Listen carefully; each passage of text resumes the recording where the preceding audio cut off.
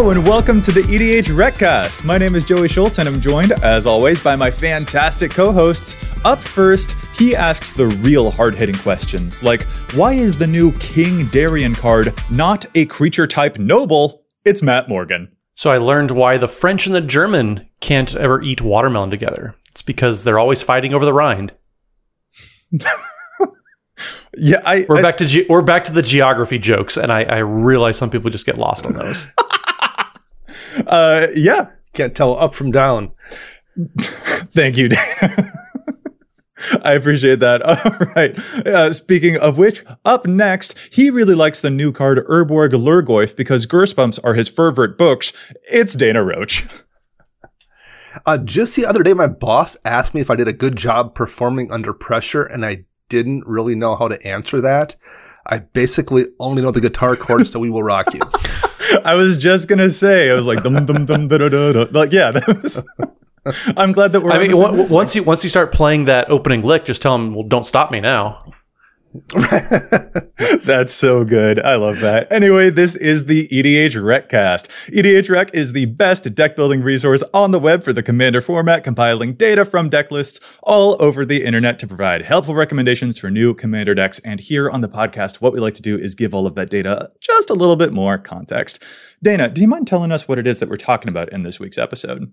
Today we're talking about the brewing differences between when your commander is part of your deck's win condition or not part of your deck's win condition. Yes, we are. And this is kind of I'm intrigued to see where this discussion goes. I'm not sure where this discussion is going to go, but it is an interesting facet of some decks when the commander is or is not the way the deck wins, and that does affect deck building. So it should be pretty interesting to get into. But real quick, before we get into that main topic, we've got a couple of quick shout outs to do. First, we would like to thank Chase, also known as Mana Curves, for their work on editing the show. You can find them on Twitter at Mana Curves. And you can support the show directly. You can like and subscribe on YouTube or any of your local podcasting applications that you have on your phones.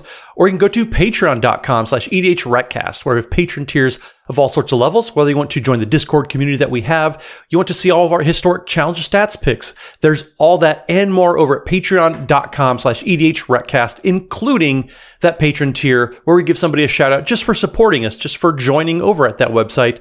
And this week, we are giving a very special shout out to Sebastian Albrecht. Thank you so much, Sebastian. I wanted to say Bastion because I watched The Neverending Story lately, but Sebastian, there you are. Thank you so much. Oh, that's awesome. And wonderful. Thank you so much, Sebastian. All of our patron support, it means the absolute world to us. And Matt, wow, The Neverending Story. That's a throwback that I did not expect today. I'm into that. It's just a classic. Everybody should rewatch it every now and then. Yeah. Interestingly, though, I have noticed it does end. Kind of a strange thing about that movie. Twice, even. There you go. Joey, you were just telling us before the show that you don't like it when a TV show lies to you. It's true. And I guess, but that movie gets a pass. Okay, that movie is charming enough. It gets a pass. Okay, all right, that's fair. But before we get too sidetracked, let's get into our main topic. We are talking about brewing differences when your commander is or is not a part of your deck's win condition. I think that this is kind of like a subset, or it's like kind of related to a conversation that we've had a couple of times on this podcast where we're talking about commander-centric or commander-agnostic decks. Like, is the commander a main focus of your deck, or is it not a huge part of the way that the deck is going to function and stuff like that? And we've also talked about whether your commander is like the setup for the deck, or if it is the engine of the deck, or if it's the deck's payoff. So like there's a lot of different ways to interpret this. But Dana, how about I just go ahead and throw this topic to you when it comes to your commander is or is not a part of the way that your deck actually closes out the game. What is the thing that immediately comes to your mind when you are brewing that deck, and how does it make it feel different from other decks where that is not the case? So the first thing that comes to my mind when your commander is part of the win condition is you just have to devote a lot more resources in that deck to ensuring you can actually utilize that win condition. Maybe it's more ramps so you can recast it multiple times. Maybe it's protection spells to keep it safe. Maybe it's things like Lightning Greaves or Swiftfoot Boots to protect it once it's on the field. But that, for me, is kind of that big difference. When I do that initial brew, if I know my commander is part of what it's going to take to win that game, I immediately start slotting in things to enable that, versus decks where my commander is not part of that win condition. That's not something I worry about nearly as much. Okay. Yeah, I would probably echo Dana's sentiments here. Whether or not your commander is important to your actual winning of any said game, you probably want to devote a certain amount of slots, more or less, depending on how involved the commander is, into protecting it. That's going to be the biggest factor, because if it's not around long enough to actually make an impact and do what you need it to do, whether it's my Kyler deck where I need it to be around for a few turns because I need to get +1/+1 counters on it, which then makes all my other humans bigger so I can go to combat and attack. Or if it's something that I need around just for one turn for a quick burst of whatever value it is, it really depends. That's going to help influence how many utility slots you need to protect. That's kind of the very first question you should be asking when you're trying to evaluate, is my commander vital to how I win, or does it just supplement the strategy? And I think also like how integral your commander is to that strategy makes a difference. There are some decks that the commander can be part of your win condition or is a part of your win condition. But you can maybe come up with a backup plan, like whether you have a victim in the deck or you have other things. Let's say you're playing some kind of an Enchantress deck. Maybe your commander is what you're planning on putting your enchantments on, but like in a pinch, you can put them on something else. On the other hand, let's say you're playing Kaalia of the Vast, always comes to mind.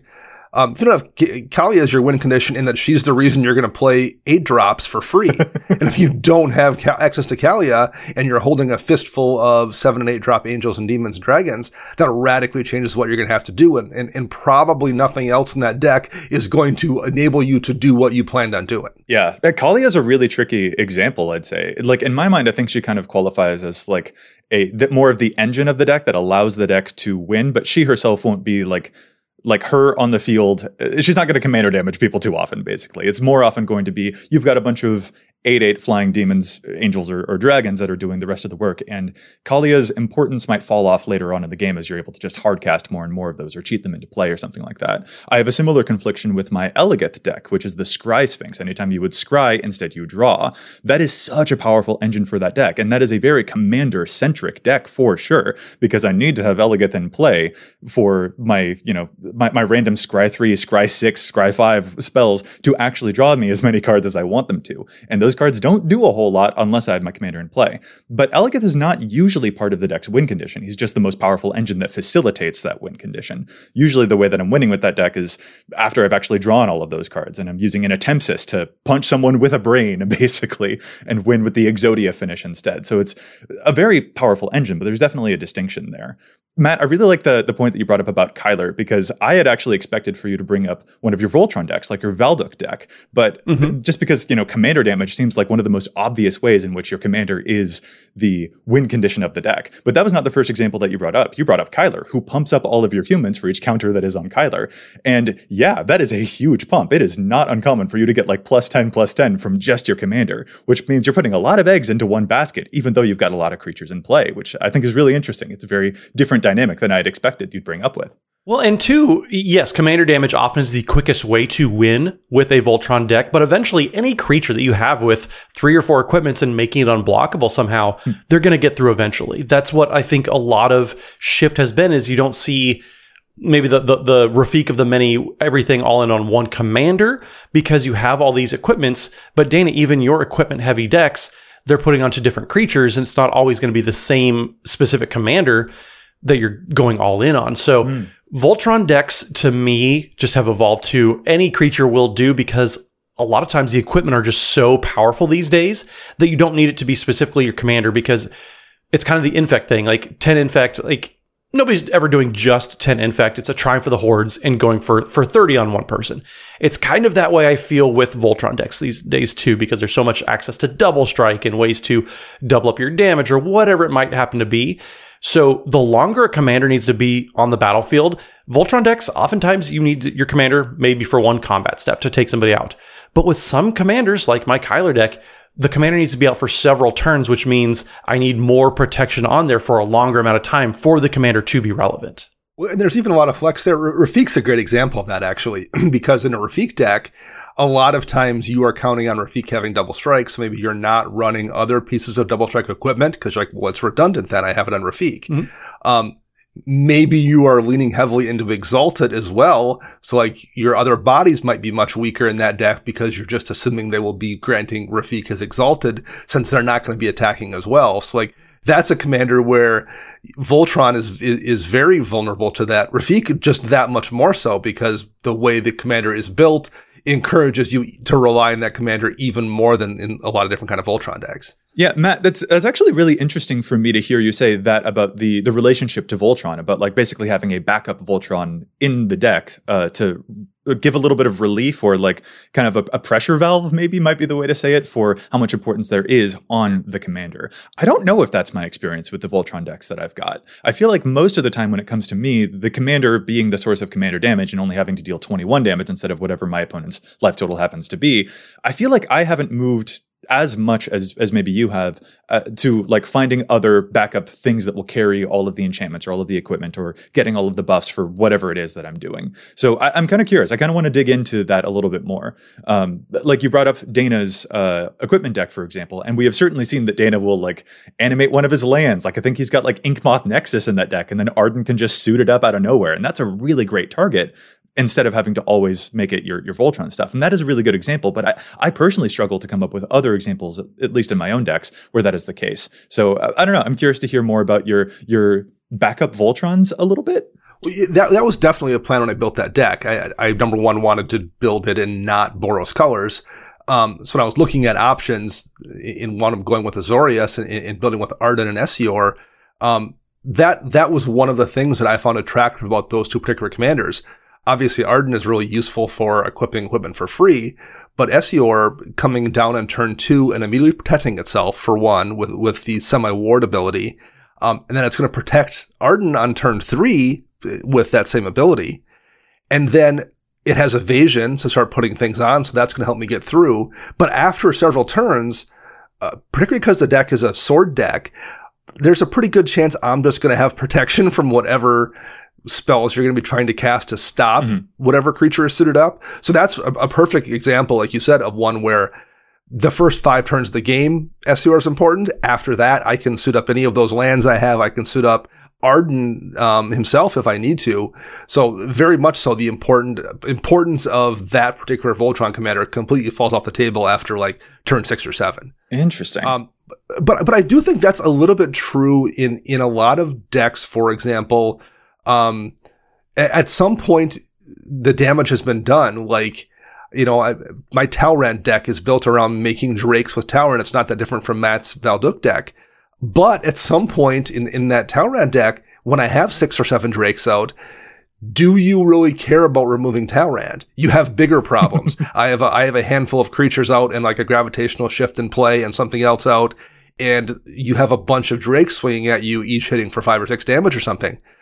Removing Talrand at that point becomes pointless. So I think sometimes, even if your commander is a really important part of the deck winning the game, or at least enabling your win condition, you can get to the point in the deck where the commander's already put those pieces in place and just removing it doesn't solve anything. And that's, I think, another example of, it's a different version of that, but where the commander's importance falls off as the game progresses. Well, and Dana, I think there's a really good kind of differentiation that needs to be made, because your Voltron deck can go all in very easily because of how Arden is worded, where you get to move all your equipments on. So it doesn't really matter what the creature is. You just need a creature. Whereas my Valduk deck that Joey was talking about, it very much is all in on one specific creature. And thankfully it's in the command zone, but the backup plans are a little few and far between when it comes to, okay, if the Valduk plan doesn't work, if he gets killed 2 or 3 times, how am I going to win the games? And sure. So my Valduk deck, it requires a little bit more protection than your Arden and Essior deck, because you just need a creature, but I need the specific one. So my commander deck, or my Valduk deck, probably puts a little more premium on protecting that one that I need. Yes, there are backups, but those are also, I only have 5 other creatures in the deck, and I may not always see one. So I want to make sure that the ones that I do get down, they're either easily protected, or they're recursive, or some way to make sure that even though Valduk Plan A did not work out, Plan B is still viable through regular combat damage, because the creature is sustainable in some other way. So the creatures that I'm picking, whereas like we said, Dana needs a creature, just a single body. It can be a 1/1 token that he's able to make very scary very quickly. A, because I'm not skipping mana cost the way Dana's deck is, but also B, the creatures are a little less durable sometimes. So I need to be a little pickier with those backup creatures that I'm putting in the deck. That is an interesting point, though, Dana, about like the ways that a commander's importance will shift over game. I think that can be true of just about any strategy, really. When I think of, for example, zombie tribal, like there are going to be the Scarab God is a great zombie tribal example of like that is usually the win condition of the deck because the Scarab God will make your opponents lose so much life as your zombie army grows and grows and grows. Mm-hmm. Meanwhile, I have a Wilhelt zombie tribal deck instead, and Wilhelt is a lot more important at the beginning of the game where I'm like a little bit more flexible with being able to draw cards, and it's really helping me set up my engine, and it can also create additional tokens for me. But as the game goes on, Wilhelt is not a part of that deck's win condition at all. And having Wilhelt in play on turn 10 is not nearly as important as having him in play on turn 4. And that is the kind of thing where, yeah, this commander actually, I care about it a lot at one stage of the game and not as much later. Mimeoplasm would be another very different example. Mimeoplasm I cannot usually play early, but dang, that is a deck that really cares a lot about having really good and lethal combinations for Mimeoplasm. So I have to set that up, and the importance of Mimeoplasm is paramount by the time that we get around to turn 7 or 8. So that is an interesting thing to ask yourself, not just like, is the commander part of the win condition, but also when is that thing's timing the most important for the win condition to be able to land? One important difference too, I think thing that makes a difference, I think too, is when I tend to build a deck, I tend to have an idea about what I want to do, and then I tend to look for a commander that will facilitate that in some way. I don't know if most people brew that way. I think a lot of people look and see a commander and like, oh, I want to build that. And I think when you come at it from that angle, it just by default makes your deck much more reliant on the commander. Like when someone sees Muldrotha, they tend to be like, oh, I want to build a Muldrotha deck. And therefore, everything in that deck kind of hinges on that pin that is Muldrotha, versus the way I tended to do it, where I think I want what concept has caught my interest.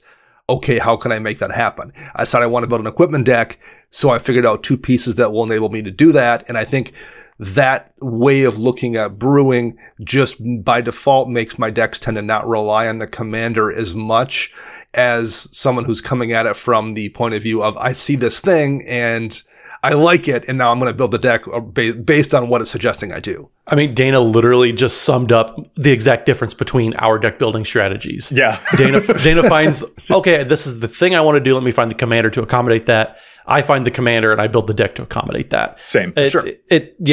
But for me, it's also, I want to build something like, I don't get to do this in other formats. I want to build around this commander, and neither of us is wrong necessarily either. Yeah, for sure. Yeah, I don't want it to come across to the viewers as I'm dissing on Dana. We'll diss on each other for other reasons, but our motivations is definitely not one of those reasons. Like it's just always fun for me to see this commander and, oh my gosh, what can I do with this? Whereas Dana, what can I do with this? And now I got to find a commander to fit this into. So it's funny how you word. Right. We're doing the exact same, just we're starting at different ends of the spectrum. Right. Yeah. It is of big importance here, I think, though, like to notice that like basically any strategy can be built with the commander as a very central part of the win condition or not. There are certain strategies, I would say, that do lend themselves more to one or the other. Like a Voltron deck, for example, with commander damage is going to be pretty commander-centric. That is kind of a given. And I would probably even say that like usually a wheel deck, often like a Locust God or a Nekosar. I'm trying to say it Nekosar instead of Nikosar because I know that you guys give me a hard time about my pronunciations on that one. Like that tends to be a lot of the main way that the game is going to be won is because of the payoff that the commander gives you from all of the wheels that you cast. And so the rest of the deck can just be about all those wheels. And then by contrast, like a tribal deck, for example, like I mentioned my Wilhelt earlier, the commander isn't often always a part of the win condition because a tribal deck is so synergistic that no one elf or zombie is necessarily more important than another elf or zombie. Or maybe Punisher decks would be another example of this. Like there are certain strategies that I think lend themselves to one or the other, but it really is just down to how you built it. I mentioned the Scarab God example earlier as that's a tribal deck that is different from the energy of a Wilhelt deck. Or if you went aristocrats, like Teysa Karlov is not necessarily commander-centric, I don't think. She amplifies what the deck is doing, but the deck can probably do it even if she's not there. Versus like my Conrad deck is very aristocracy, and it's pretty all in on the commander as being the primary source of damage in that deck. So yeah, there's a lot of flexibility here, even within these big umbrellas, is basically what the energy that I want to kind of put out there right now. I think that is an important thing for us all to note, is the flexibility there. So if you do want to have a concept, if Dana wants to build an equipment deck, there's still a lot of flexibility in how commander-centric he wants that win condition to be. So how much redundancy do you then bake in if your deck is more commander-centric in terms of win condition? There are some commanders you can't necessarily bake in redundancy, I guess, but like, is there a point where it's too much? Is there a point where you put in too much protection? How do you figure out what those boundaries are? Well, and two, a good question to ask yourself is how easily is this effect replicated? If it's a Selvala Heart of the Wilds and you're just making a lot of mana with your commander, how easily can I make a lot of mana? Or if it's a Voltron, how easily can I find a powerful creature to turn sideways? And sometimes those effects are very easily replicated, so you don't need to worry too much about protection. Yes, obviously the commander's the best version. But if you're playing a Teysa Karlov deck like Joey mentioned, you're still doing those aristocrat things. Teysa Karlov is just making it a little more effective. Mm-hmm. And you can find other ways to make those things more effective, whether it's more copies of your Zulaport Cutthroat effects, or you're doing whatever else you might be doing. So that's a really big question, is how easily can I find this same effect and put it in the 99 versus how desperate do I have to protect this one source of that effect that I need? Yeah, I think we've done a whole episode about like having backup plans and plan Bs and plan C and how to navigate around those. And I think one of the main examples that we used in that episode was, it might have been your Omnath deck actually, Matt, because Landfall has so many different famous examples of like Avenger of Zendikars and Rampaging Baloths and Ulvenwald Hydra even, and New Multanis. And there are a lot of different ways that you can go. Kessig Wolf Runs even. Like there are a lot of different cards that you can use in a Landfall deck to accumulate a lethal board state in one way or another. And that makes me unsure about whether, like, because I look at Omnath and I say, that seems like that's going to be a really big part of the win condition. And in fact, I would wager that like there are a lot of people out there who could build Omnath as like probably the only landfall payoff in the entire deck if they wanted to really try and streamline it and go eggs all in one basket. But that is not the way that you went with it. You like having the other things like the Rampaging Baloths that will also help out in the event that Omnath gets to be 15 mana and you're just not in the mood to cast it anymore, but you still want to make a whole bunch of tokens whenever you play lands. Which has happened, yes. Yes, yeah. And so that is a line that you have drawn. And is it like, was that an intentional thing, or did you just see cool card says landfall, let's put it in? Was it a thing based on feeling, or was there a definite intentionality there? Is a thing that I'm curious about. Well, that deck specifically has gone through so many waves of dependency on Omnath. And then swung back the other way to, it's just a good creature in the command zone, and then back to, okay, I'm going all in on Omnath. So it depends really on what kind of support cards you want to play. Landfall decks have such a depth of options these days that you can play it however way you want. Whether you want to, I mean, you could probably build 3 different Omnath Locus of Rage decks, honestly, and have them all be very, very different, whether you're trying to go deep on the token route and making all these tokens from your landfall triggers, or you want to make one thing hit really, really hard. You can do a lot of different things. And so it was kind of, I settled on this current iteration just because that ebb and flow back and forth. I want Warstorm Surges. I want those types of Where Ancient Treads types of cards in the deck. And I want those to do a lot of the heavy lifting for me. So I've kind of settled in there, but you very easily could swing one way or the other. So it just really depends on what kind of style you want within that strategy. And I think that's one reason that Landfall is so popular, because you can do so many different things within that one strategy, or even with that one commander with that one strategy. Well, and I feel like the last times that I've played against your Omnath deck, the way that you like demolished the table was with a Scape Shift into Valakut with an Ancient Green Warden in play and a Dryad of the Elysian Grove to make sure everything is a mountain. Yeah. And all of your Valakut triggers happen twice, and you play a single Scape Shift, and then boom, everyone takes like 30 damage each. And it had nothing to do with the commander at all, but it was glorious. Yeah. Well, that's a great point of comparison to the example I used with Rafiq earlier. When we're talking about redundancy, there's two different kinds of redundancy. There's redundancy that doesn't stack or overlap, and there's redundancy that does. In the Rafik case, you probably don't want to run a backup Fire Shrieker or a backup Duelist Heritage or something. Right.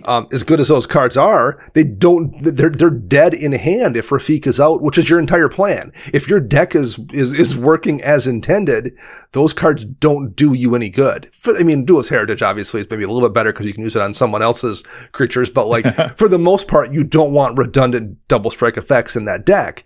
Versus Matt's deck, where it doesn't matter what he's doing, a landfall can trigger as many things as can be triggered by landfall as he has in play.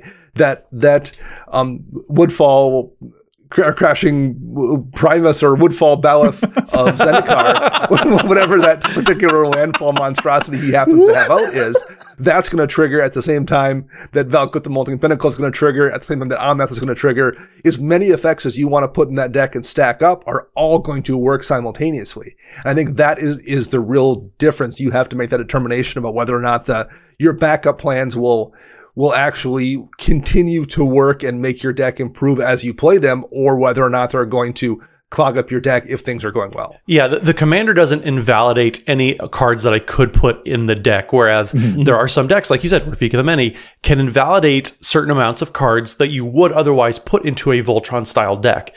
That's a really good thing that I see a lot of folks kind of glom over sometimes, it feels, where they're putting cards in, well, it's good in this strategy, but is it good in this commander in that strategy? And that's something that we've hinted at a few times on episodes before, but making sure that it's not working directly against or just directly overdone by your commander. Now, yes, Duelist Heritage probably, I would maybe consider it in a Rafik deck, not always, but man, I like giving other people's creatures double strike as a political tool. Yeah. But you are correct, Dana. That's probably not the first card you're going to reach for in that deck because, yes, it's handy in a Voltron deck, but your commander specifically doesn't need it. And so finding those redundant effects, yes, you make sure that you have that effect at all times, but also is this an effect that you only want once and only once? Yeah, no, there's a bunch of examples of that too. And I love the way that you said within, like, this is a thing I think we've mentioned before a couple of times on the show where like we as players will be like, oh, this card is good and might assume that means it's good everywhere. But no, context is absolutely required. There's a reason that Tatyova decks don't play Harmonize. They don't need them. There's a reason that, Dana, I don't think your Arden deck is playing Sigarda's Favor right now, is it? It is not. Which would allow you to free attach equipment. Your commander's already doing that so well that is a redundancy that is not effective. You have eliminated the need for those things. So that is a great distinction, Matt. I really love that. That is a huge point to bring in, that context is what makes cards good, not just cards being good in and of themselves in a vacuum. Yeah, to talk about that Arden and SCR deck just for a moment, as effective as SCR is in that deck, if there were like 3 different variants on SCR, I wouldn't be running them because they wouldn't do my deck any good as a backup plan if I already had an SCR out, versus the creature lands I have in the deck, the Blink Moth Nexus, the Ink Moth Nexus, the Fairy Conclave, if I do have my commander out and suited up, they're still lands. They still do something in addition to what they are as my backup plan. Versus like you talked about how I'm not running Sigarda's Aid as a backup to Arden in that deck because it doesn't do me any good for the most part if I have Arden out, who's relatively effectively costed, so it's pretty easy to recast him multiple times. So I don't have backup plans there, or at least nearly as many as I do backup plans for SCR in the form of lands. This is complicated stuff. Like and I think that each individual brewer will draw a line in a different place for each of their decks. Even if they were to build, like Matt, as you mentioned, you could easily build 3 different types of Omnath decks. I think each one of us has a different landfall take, and we've all had different takes on that. And our relationship to the win conditions there does affect a lot of the stuff there, and the relationship to a backup plan is huge because there are some backup plans that you're like, I might need it. And then there are some backup plans where you're just like, I just do not need this at all because the commander's already given me enough of that reliably and stuff like that. There are a few other questions on this topic that I do want us to get to. But before we get to those, I'm stealing back my right for the segue and to challenge the stats. And I think that we should do that right now. And I don't want you guys to steal the segue from me. So I'm going to do it. We're going to take a break and go to challenge the stats, and we're going to be happy about it. Is that all right? Oh, if we have to be happy about it, then I guess we can. You can put your sadness on the stack, but I have counterspell backup. Fair. All right, yeah, let's do it. There's so much data on Idiotrak, but we don't always agree with that. Sometimes we think that cards see too much or too little play. So let's challenge those stats. And Matt, how about you start us off this week? So my challenge this week, actually, I dropped the name of the commander a little bit earlier. It's for Selvala, Heart of the Stampede decks. And one of my favorite new cards from this Dominaria United set that Dana actually beat me to the punch in talking about on social media is Relic of Legends. So this card actually, I think, is going to be overplayed with where it's trending. So I hate challenging a card as it's becoming opened in packs, but I want to make sure we're catching these trends at an appropriate time. So Selvala, Heart of the Wilds is 1 green for a 2/3 elf scout that says whenever another creature enters the battlefield, its controller may draw a card if its power is greater than each other creature's power. And then the important ability here is pay a green and tap it to add X mana of any combination of colors, where X is the greatest power among creatures you control. So Relic of Legends is an amazing new card from Dominaria United. It's 3 mana for an artifact that taps for 1 mana of any color. But also you can tap an untapped legendary creature you control to add 1 mana of any color. Now that ability is fantastic, and oftentimes people have legendary creatures just kind of hanging out in their decks or on the battlefield ready to be tapped for mana with this card. But Selvala, Heart of the Wilds is actually a deck that I do not believe needs it. They're currently in the 536 decks that have been updated since Dominaria United went up on EDHREC. People have already been putting Relic of Legends in Selvala decks. Now, Selvala itself taps for mana. You don't need to tap Selvala to Relic of Legends for mana. But if you look at the typical deck, all the creatures either already are not legendary or they have tap abilities that you want to be activating already. So it's something that just you're not going to have an excess of legendary specific creatures laying around in your Selvala deck.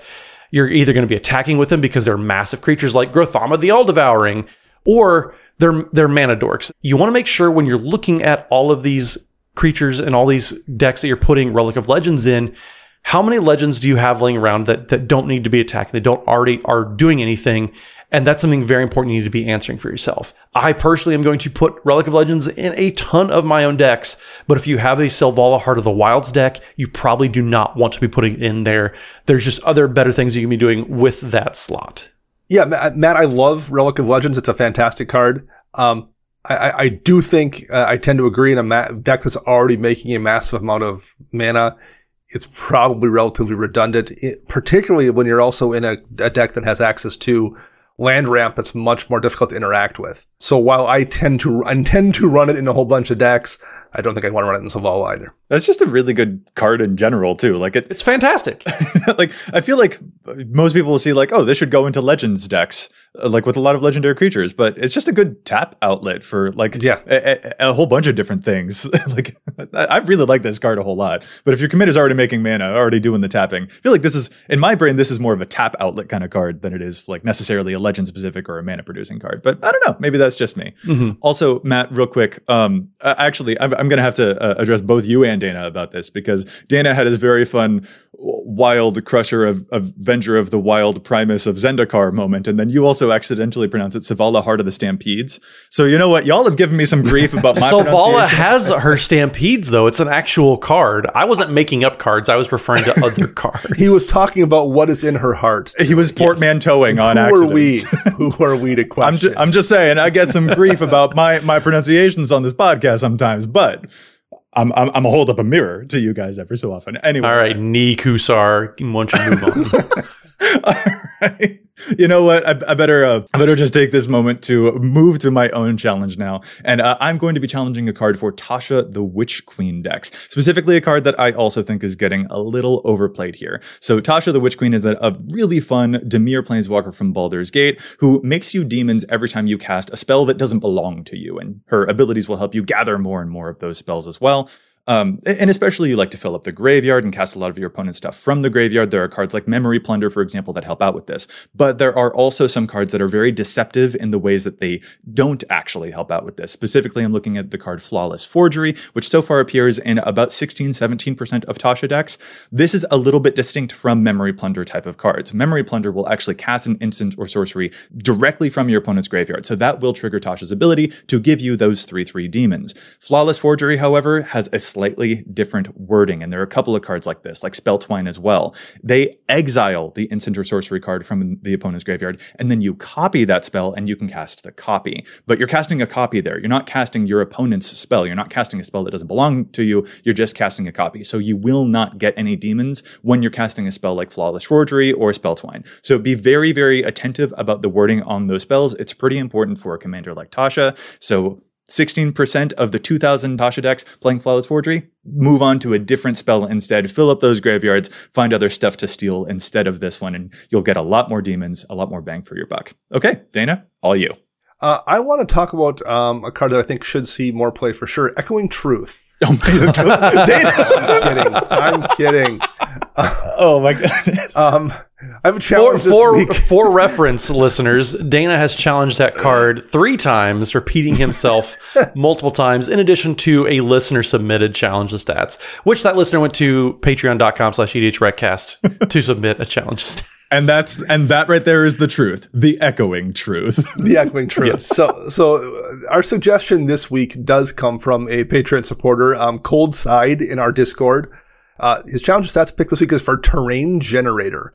It's a colorless land that can go into any deck, and it's currently showing up in 15,000 decks, which is just 1% of the possible decks on EDHREC.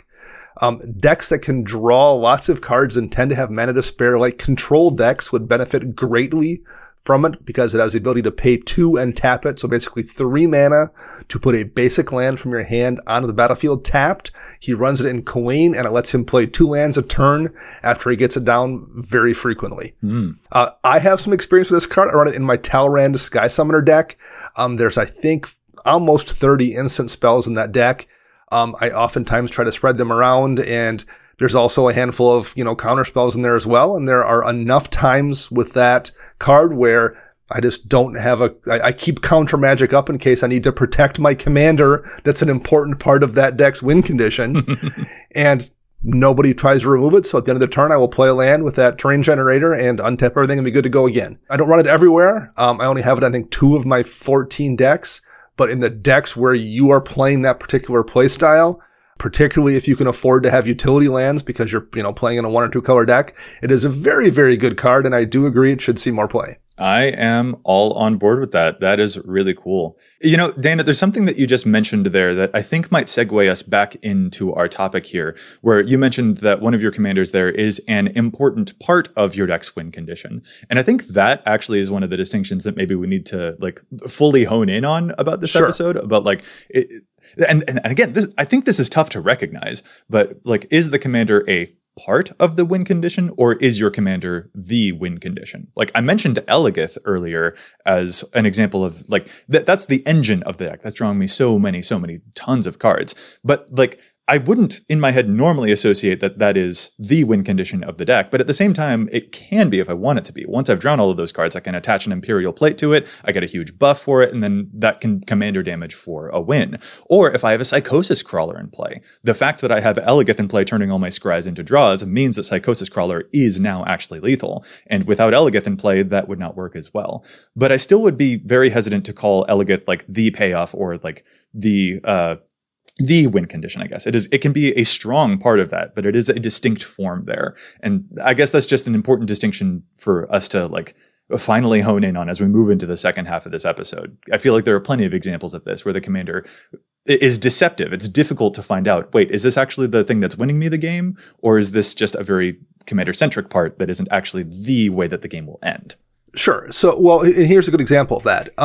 So I have a Jury Master of the Review deck that's built around sacrificing treasures to make Jury ginormous and then having Jury die and deal damage to a person, hopefully lethal damage.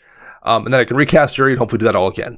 But Jury's a win condition of that deck. And that's not something that really is replicatable. There's not other things I can run as a backup plan that I can put counters on in those colors necessarily by sacrificing treasures that then deal damage when they just die. I could run a bunch of fling effects or something, but that's a whole different deal than just having it all baked into that one creature. Jury is the win condition versus, say, Talrand that I just mentioned, where Talrand being out while I cast instant and sorcery spells makes Drakes that are the win condition, I guess. And it's important to have Talrand in play to get to that point. But like I mentioned earlier, if Talrand goes away at a certain point in the game, that becomes kind of irrelevant. Additionally, there's things in the deck, cards like Docent of Perfection or Murmuring Mystic or Whispering Wizard, all creatures that do a very similar thing. When I cast a instant or sorcery or a non-creature spell in the case of Whispering Wizard, that then will also make me some kind of a small evasive flying token creature. So while they're not necessarily backup plans and that they stack with Talrand, there are situations where like I've had Talrand killed 4 or 5 times in a game because I just didn't draw counter magic or didn't draw protection. And I was able to land that Docent and still do the same exact thing for the most part, because they're just enabling the win condition. I think it's much easier to find a backup plan for something that's in your command zone that's an engine to enable the win condition than it is to find a backup for the actual card being the win condition, like in the case of your Korvold deck, Joey, or in my Jury deck. Korvold? I don't have a Korvold deck. Sorry, Sir Conrad. Conrad deck. There we go. Also a very, very mean one, though. Yeah. And then there's always some fun middle ground, too. I know I immediately think of my Ukima and Khazar deck when we're talking about, is this the way that it wins, or is it part of how it wins, or is it just a vessel? +1/+1 counters, especially with how many ways there are to recycle those counters these days, is really easy to make any given creature lethal. Now, in my Ukima and Khazar deck, like Ukima being unblockable, having that leaves the battlefield ability, it makes it a very, very juicy target, but I don't have to specifically win with Ukima in order for that deck to win. And so, yes, in early stages, it's a very easy target, but as the game progresses, it turns into one of those types of things that Dana's decks often do, where the commander's there as an option, but it doesn't have to be the option. A big Master Biomancer is going to make a whole army very, very powerful.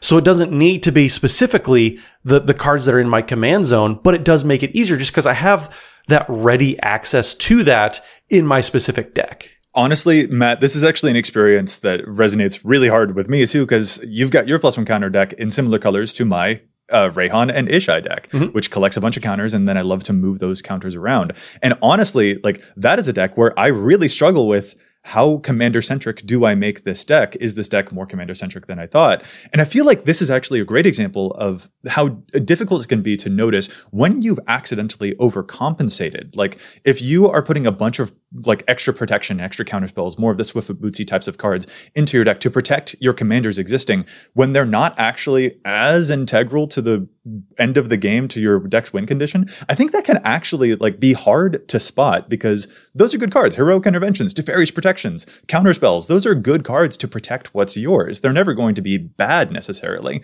But I did notice, and it took me, I think, years to notice this, but over time in my +1 counter deck, I had put a lot more focus on Ishai, for instance, which was gaining so many +1 counters at a good rate and could commander damage my opponents out. But the point of that deck was actually to be full of a bunch of pinatas. I would move those counters onto an Elenda in response to like a Wrath effect or a Destroy effect, so that then I would be left over with a bunch of tokens if my +1 counters were ever compromised in some way. And yeah, I don't know, it took forever for me to realize, oh, I actually don't need as many of the counterspell type of things to protect the commander, because Rayhan's already doing the work of a plan B. So I don't need all of these other plan B and plan C type of cards in my deck. A single Mana Gorger Hydra can actually all on its own take over a game, or a single Colonian Hydra doubling counters, even just its own counters every turn, that can all on its own win a game. Why am I building this deck to be so commander focused? And I think maybe it has to do with the fact that I always will view those cards like the Heroic Interventions and the counterspells and protecting the commander as being super important to a deck, but maybe they're not always. It's just really hard to recognize when you've overcompensated on a protection package, for example. I think that's a very difficult thing to discover. And that's just something that I think folks often have, and we've talked about it several times, Joey, you specifically, about how other people view your decks. How integral do you think your commander is versus how scary do other people think the commander is for that deck? Yeah. Because Joey, you've talked about how, oh, well, Conrad's not my most powerful deck. Oh, no, it is. Don't you worry. It is. But also for your Rayhan and Ishai deck, Ishai, yes, gets a ton of counters, but also Forgotten Ancient does a very good impression of that. So it's funny that just when the more that we play decks, the more we're able to kind of realize, and sometimes playing around with how important is this commander to my deck. Let me try to play a whole game and win without casting my commander. That's something sometimes a challenge to kind of gauge how important that commander is for your deck and just where it is in its current setup. I like that. I like that a lot. To stand up in defense of my Conrad thing, I know that that card is ridiculous, but I just want to say that is definitely not my most consistent deck with the power output. I have other decks that I feel like are more reliably going to create a position against all odds, whereas Conrad, he does have some foibles. That boy can absolutely be tripped up, and it can be easy to stop him. If he gets stopped completely. That was the distinction in my head. But like, yes, other people's viewpoints is a much more informative thing than just me gauging my own stuff. Like, it is a very good bridge to cross to see where you feel with your commanders versus where other people feel with the commanders. So don't throw me completely under the bus, Mr. Morgan. Well, I do think it's an important thing to note too, that just because a commander is your win condition doesn't mean it's a win condition immediately. Mm-hmm. Like, Joey, you can play Sir Conrad, and I can look at the table and be like, I know Sir Conrad is required for this deck to win, and I know it's going to deal a significant amount of damage over the course of 5 turns. But that other thing right there that person played is going to kill me next turn.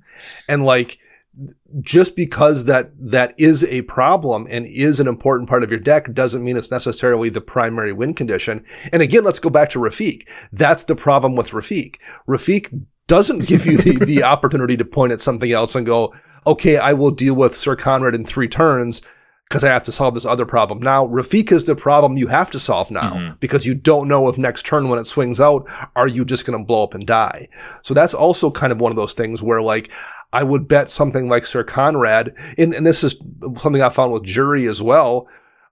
They can, despite being the focal point of the deck, they can afford to sit there unprotected sometimes because people only have access to so many answers and so much removal, and plenty often there's going to be a problem that has to be addressed right now, and those are not oftentimes what that today problem is. That's a problem for next turn Dana to deal with. And that's absolutely a situation I've come across with and against several decks that we've all talked about here. My Kyler Sigardian Emissary deck, yes, Kyler gets big enough to eventually kill you, but it needs to sit around for a few turns, whereas Champion of Lambholt is already making things very hard for people to block. So that's taking the attention off the commander, at least immediately. That has happened all the time.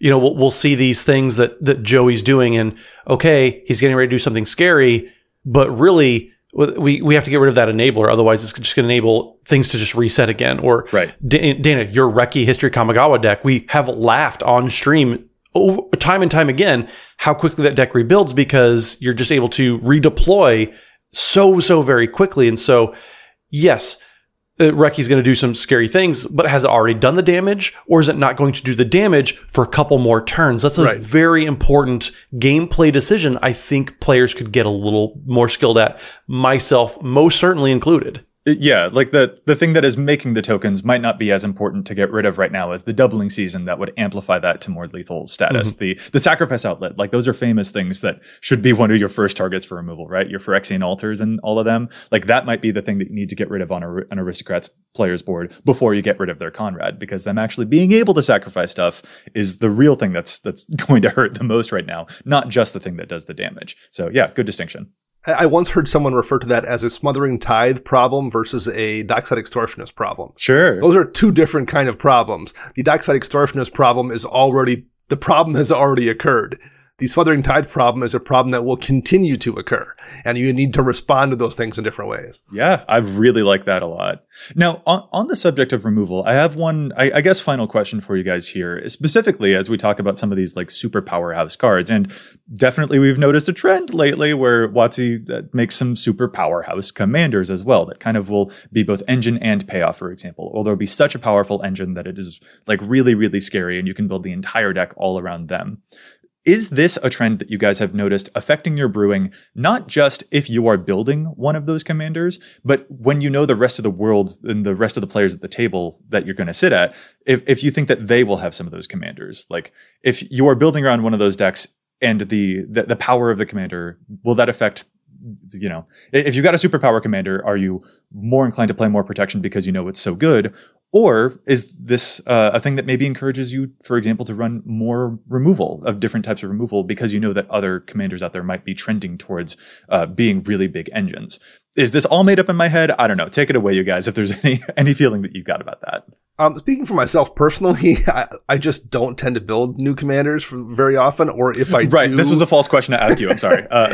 If I do, I'm not picking those ones. And nothing against that. Again, to be clear, it's just not what provides me with satisfaction when I play. I will say this though, I have in recent years found myself running more Darksteel Mutation or Kenris Transformation kind of effects that aren't necessarily just one-off removals. They are removal spells that kind of linger. Yeah, so there, it's not just like, oh, okay, I Swords to Plowshare your commander and it's going to be back out next turn doing the same thing again. So I have found myself doing a little bit more of that, finding ways to remove particularly problem game pieces from the board for more than just 1 or 2 turns. That's really the big change I think I've made. Yeah, I would agree with Dana's point.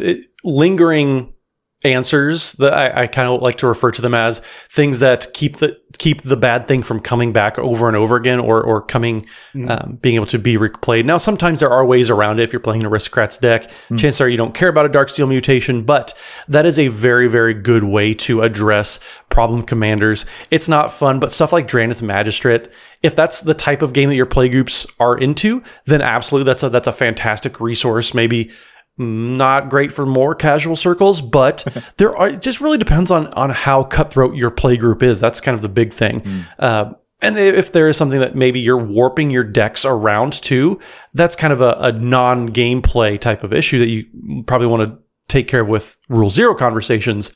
But yes, finding ways to address things in a more permanent way with other permanents is a fantastic answer that I also have found myself just kind of circling back to more and more. I'm really into that. Like there's a lot of different types of removal to explore there. So it isn't just about necessarily the density, but also like having a varied version of them that's a really good thing that I think maybe I'm already doing. Like I play Lignifies and things like that in my decks, but I don't know if I had consciously realized that was the reason why I was doing that. I do feel like I have shifted to playing a few more pinpoint removal spells over time. But so there's been a conversation in the EDH community about like the format is picking up speed and therefore people are playing more pinpoint removal. And that's something that I haven't been quite as certain about myself, but I have certainly noticed that I tend to play more of those low mana cost and instant speed removal spells than I used to because of how bonkers some of the commanders out there have been able to be. You know, every time that, I don't know, when New Zayatora comes out, I'm just like, this has a lot of text on it. I feel like I'm just afraid of this. When Toxrill comes out and I'm just like, this has a lot of text on it. I think I'm afraid of this. I don't want to give that commander the chance to do stuff. So those pinpoint things feel like they're becoming more valuable to me, not even for speed reasons, but just because I feel like some of these powerhouse commanders out there need to be kept in check somehow. And maybe I don't have as many turns as I think I do against them. So it's interesting to see those. It does feel like we've all got our different answers about that. And I think that's the only way that it can be done is with, as you mentioned, different types of answers. So I'm way into that, even though it wasn't the answer I expected. I really love it. Yeah. And I wonder how much webcam EDH changed some of that too, where you just felt like, at least I found myself running a few less board wipes as well because I was playing on spell table a lot, and I found myself like, I just don't want to reset this game. I don't want to start things over right now. And everyone has to shuffle up and deal with it. Like it's just, for some reason, it's a different vibe than it is when you're playing in person. So that was maybe some of that as well. I switched a little more pinpoint removal as a result of playing a lot more online than maybe I used to in person. Well, I would say I prepare because, unlike Dana, I'm also building those new commanders. I'm keeping up with the times when it comes to, this new commander is very powerful. Well, great.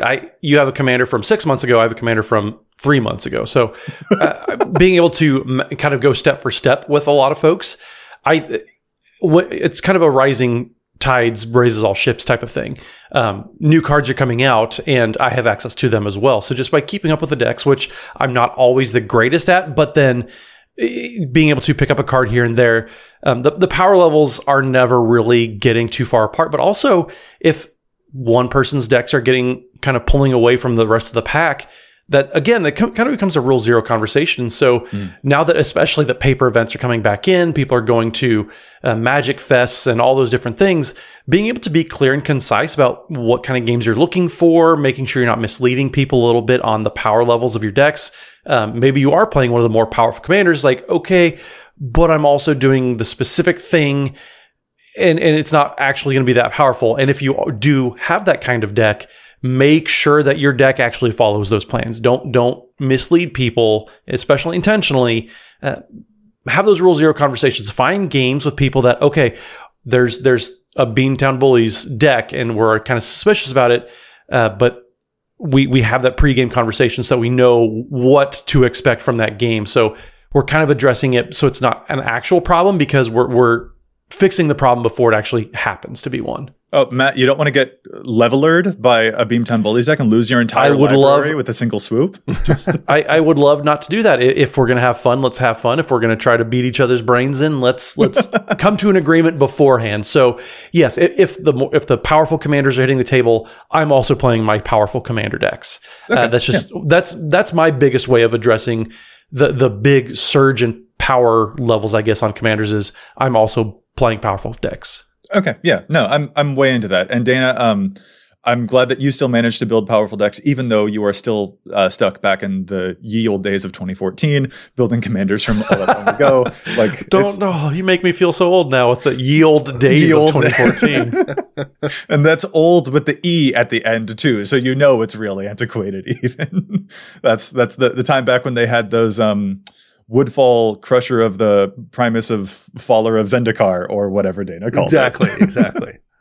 All right. Yeah, this was really interesting. We're just making things up. We need to wrap this. Yes, we do. Yeah, no, this is very interesting. I think there's still a lot more that could be discovered about this, but it is a difficult lens to apply to a deck and to notice the patterns that you might have. When a deck is commander-centric or a little commander-agnostic, when your deck is very focused on that is one lens to use. And it's a very important one that we've discussed a lot on this show, but it's also very important to see as a subset of that, is your commander the way the deck wins, or is it the enabler for the way that the deck wins? And how does that affect the number of backup plans that you run in the deck and things like that? There's a lot to explore, and that's going to be an individual line that we each draw for ourselves. So I hope, listeners, that this has been an informative discussion for you. And we also want to hear from you. Like, where do you draw these lines in your own decks? It is very, very interesting for sure. But yes, let's call this episode to a close for now. So Matt, if our listeners want to get in touch with us, where is it that they can find you, bud? So you can find me on the Twitters at Mathimus55. That's MATHIMUS55.